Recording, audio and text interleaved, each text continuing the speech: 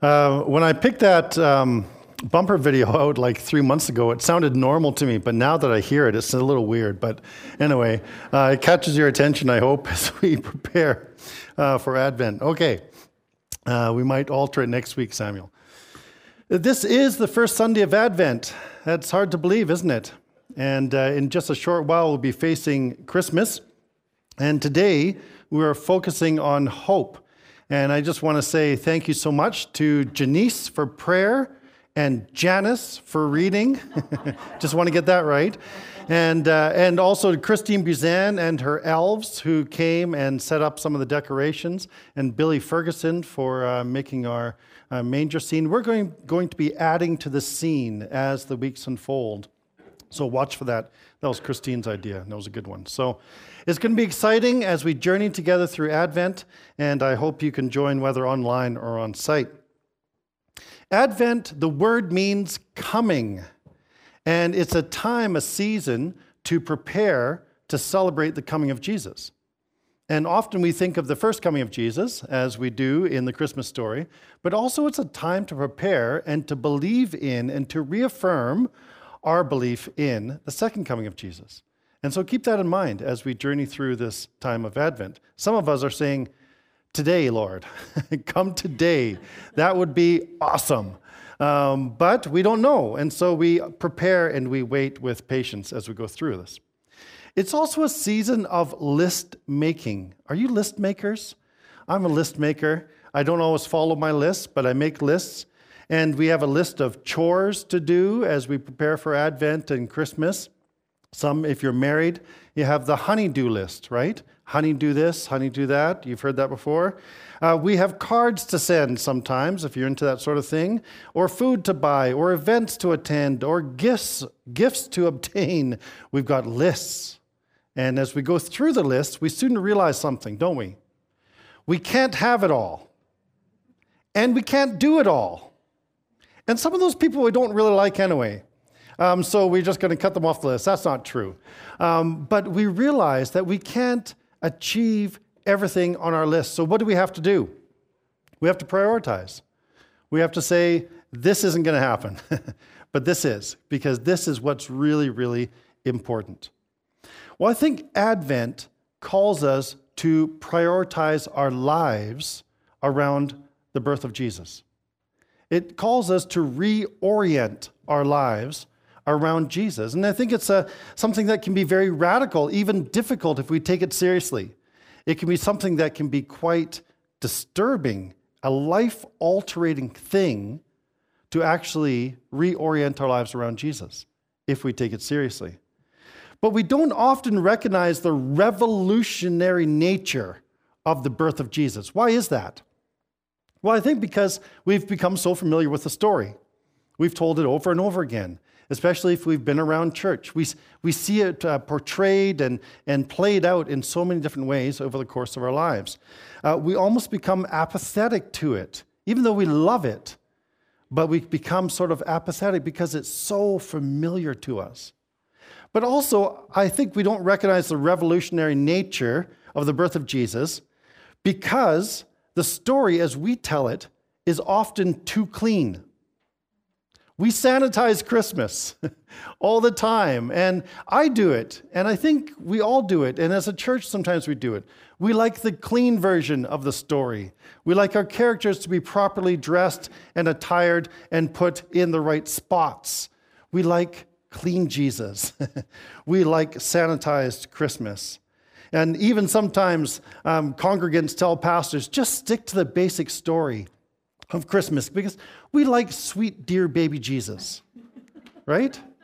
And there's a whole line in a movie about that. But we like that. We like Jesus to stay small and manageable.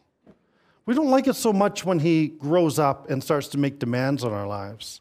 That's a whole other story. So I think we constantly have to fight against that because here's the reality, and this is what I want to put out there. You can argue with me about this later, not right now. It's against the law to interrupt a worship service in progress.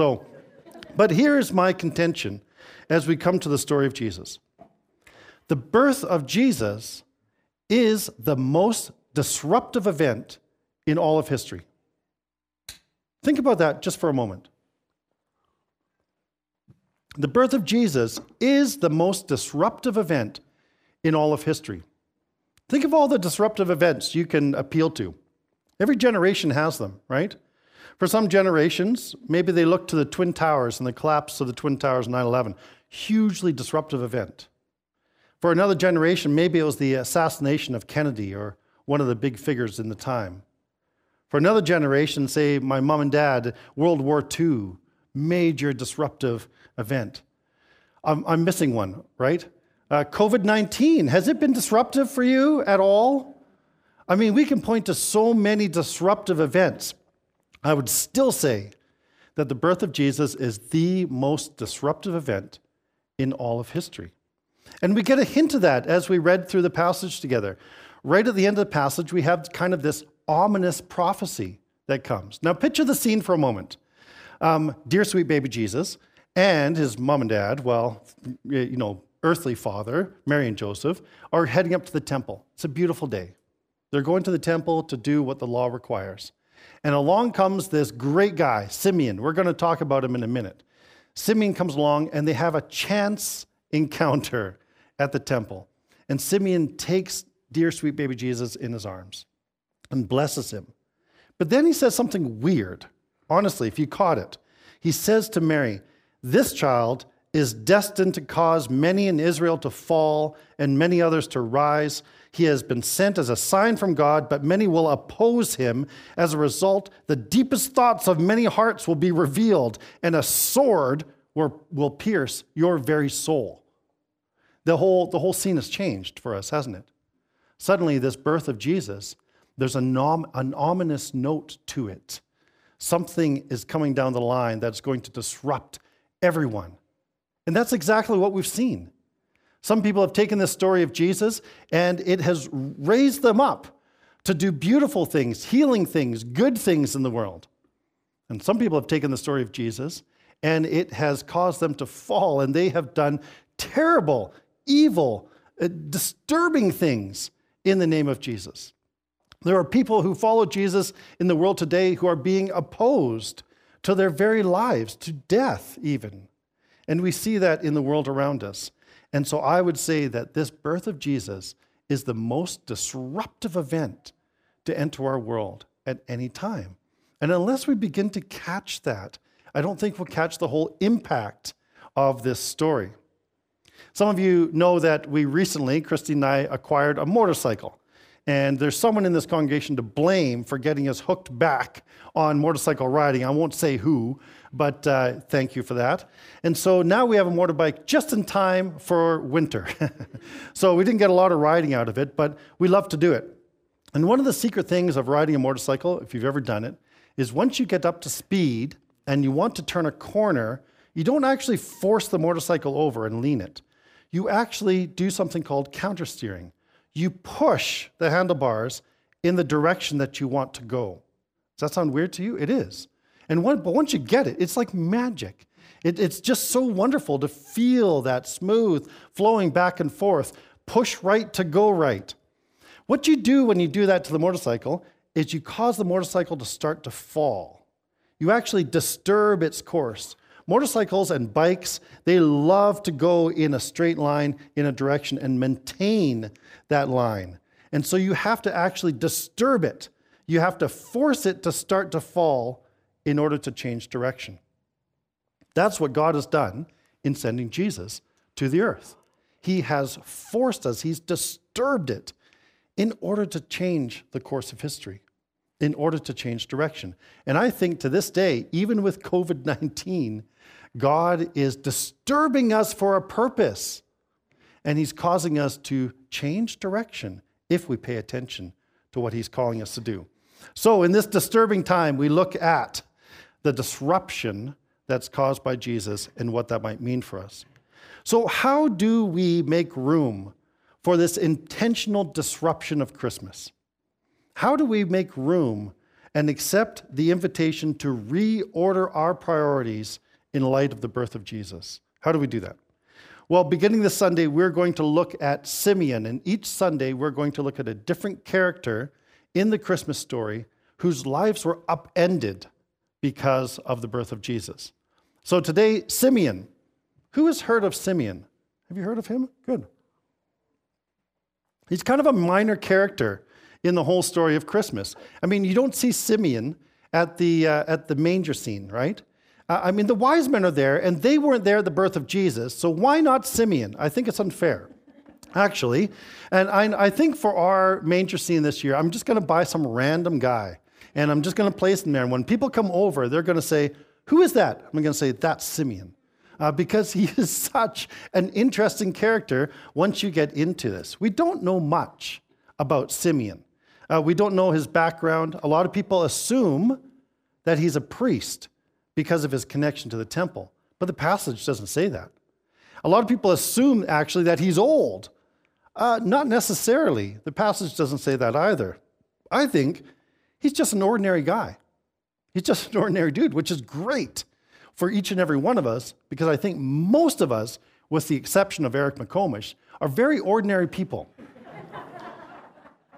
There's others that are unusual people, but we are very ordinary people, and so we find ourselves in the story because of characters like Simeon. Simeon was an ordinary guy, but he had an extraordinary attunement to the Spirit of God. He was listening to the Spirit, and this whole story is Simeon being led by the Spirit. So although we don't know much about him, we know three things that are important, and that's what I want to give to you today. First thing is this. He was righteous. That's what we're told. Simeon was righteous, and that speaks to his relationships with other people. That's what righteousness is, being in right relationship with others. He was a man of his word. He did what was right. His yes was yes, and his no was no. He was not given to gossip or to slander. He didn't misrepresent the character and actions of others in order to make himself look good. He could be trusted in business. You could count on him as a friend. He was an advocate for the vulnerable. He was a man of character and integrity. That's what this word means. He was righteous. He was just. He had that kind of reputation. We know that about him, and that was important. The second thing we know about him is this. He was devout. That's what we're told. This speaks to his relationship with God. He loved God. He worshiped God.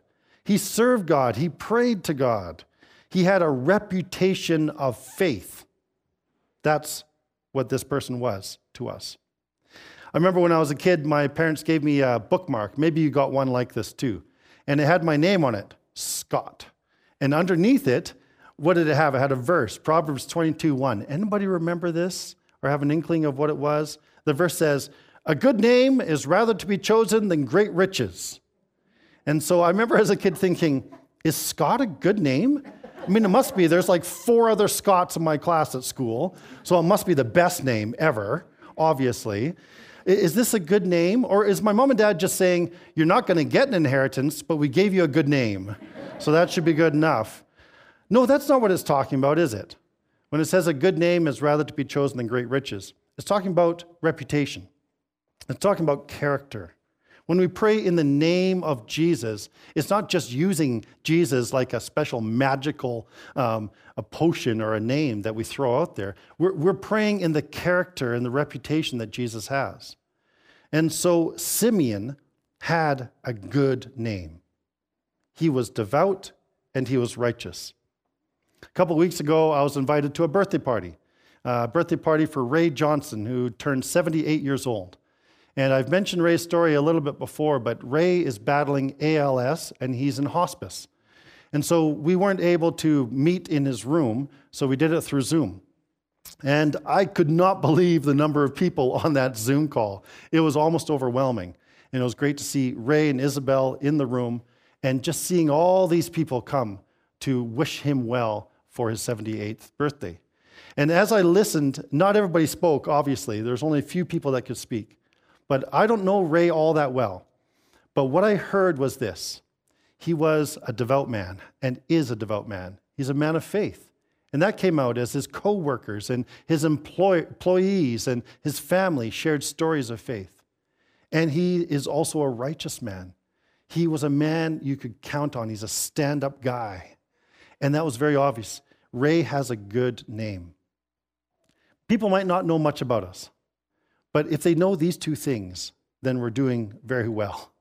That we are righteous and that we are devout. The bottom line is this: Simeon loved God with all his heart, soul, mind, and strength, and Simeon loved his neighbor as himself. But there's a third thing. Not only was he righteous, not only was he devout, but the passage tells us he was waiting. He was waiting.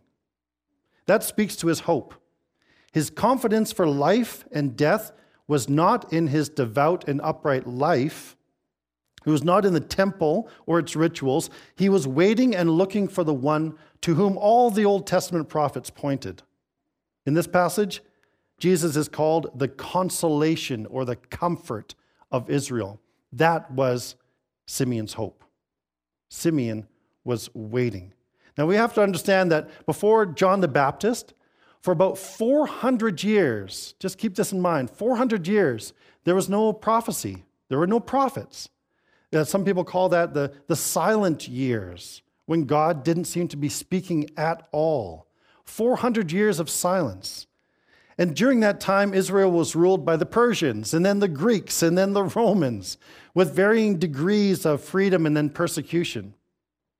Many at the initial stages of that 400 years were waiting in hope for the promise of the Messiah. But by the time of Simeon, most people had given up hope. But not Simeon. That's why he stands out. He sustained his hope. And the word waiting in this passage, it has the connotation of waiting with anticipation. He was able to sustain his anticipation of the coming of the Messiah, and he got to hold Jesus in his arms. Isn't that remarkable? The story of Simeon reminds us that in the Bible, there are two kinds of time, two words in Greek that are used for time. And this is a very important lesson for us. The first word is chronos. That just measures the seconds of our lives. We are sometimes trapped in the tyranny of chronos. Just the seconds, the appointments in our calendar, the seconds on the clock, the waiting and waiting and waiting in that period of time that seems to go on forever. Time's weird like that though, right? There's some days if you're at work or if you're in a situation that you don't like, that time just seems to go on forever. And then suddenly you look back and you think of when your kids were little or when, you had a holiday and you're like, that went by so quickly, right? Time is kind of a liar when it comes to that. That's chronos, just this relentless ticking of the clock. Simeon was caught in chronos. He was waiting seconds and years, and just like people before him had been waiting. But there's another kind of time spoken of in the Bible, and it's called kairos.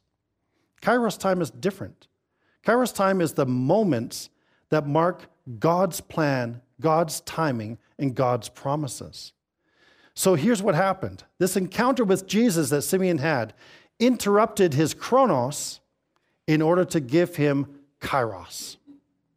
That's my prayer for you and for me during this time of Advent, that this relentless ticking of time as we journey through COVID, as you journey through whatever it is you're journeying right now, that God would interrupt it, that God would disturb it, and give you a kairos moment or two. A moment or two when you're very aware of his presence. And in that moment or two, your hope is restored. So like Simeon, we are also waiting. Waiting for news, good or bad. Perhaps waiting for love, waiting for relief to come. Waiting for good things. I know of people in my life and in our congregation who are waiting for death. Waiting for an end to COVID. We are waiting together for the coming again of Jesus. So what do we do while we wait? That's the old Blue's Clues thing. If you had kids and you watched Blue's Clues, there's a whole episode. They're standing in line. And the song, I won't sing it for you. I'll spare you that. But the song goes something like, what will we do while we wait? That's always the question. Well, the answer is be like Simeon. Love mercy, act justly, and walk humbly with God. That's what we're called to do while we wait. Continue to love our neighbor and continue our regular habits of devotion and faith. That's what we're called to do while we wait. And while we do that, watch for the kairos moments. Watch for the moments when God will come near and restore our hope. This Advent season, I hope we can reorder our time so that we're prepared to recognize and receive those kairos moments of God's presence with us. May we allow the birth of Jesus to disrupt our apathy and to give us hope. Let's pray together. Father, thank you so much for sending your Son. Thank you that you broke the time of silence and you spoke again to your people. Thank you that you fulfilled all your promises in Jesus. And thank you that looking back now, we can have hope for the future because of what he has done for us. Father, I pray for people here today in the congregation or at home, our family and friends that we know that are just really struggling during this time. I pray that they might have a moment of real clarity where you draw near. May you restore our hope as we put our trust in you. In Jesus' name, amen.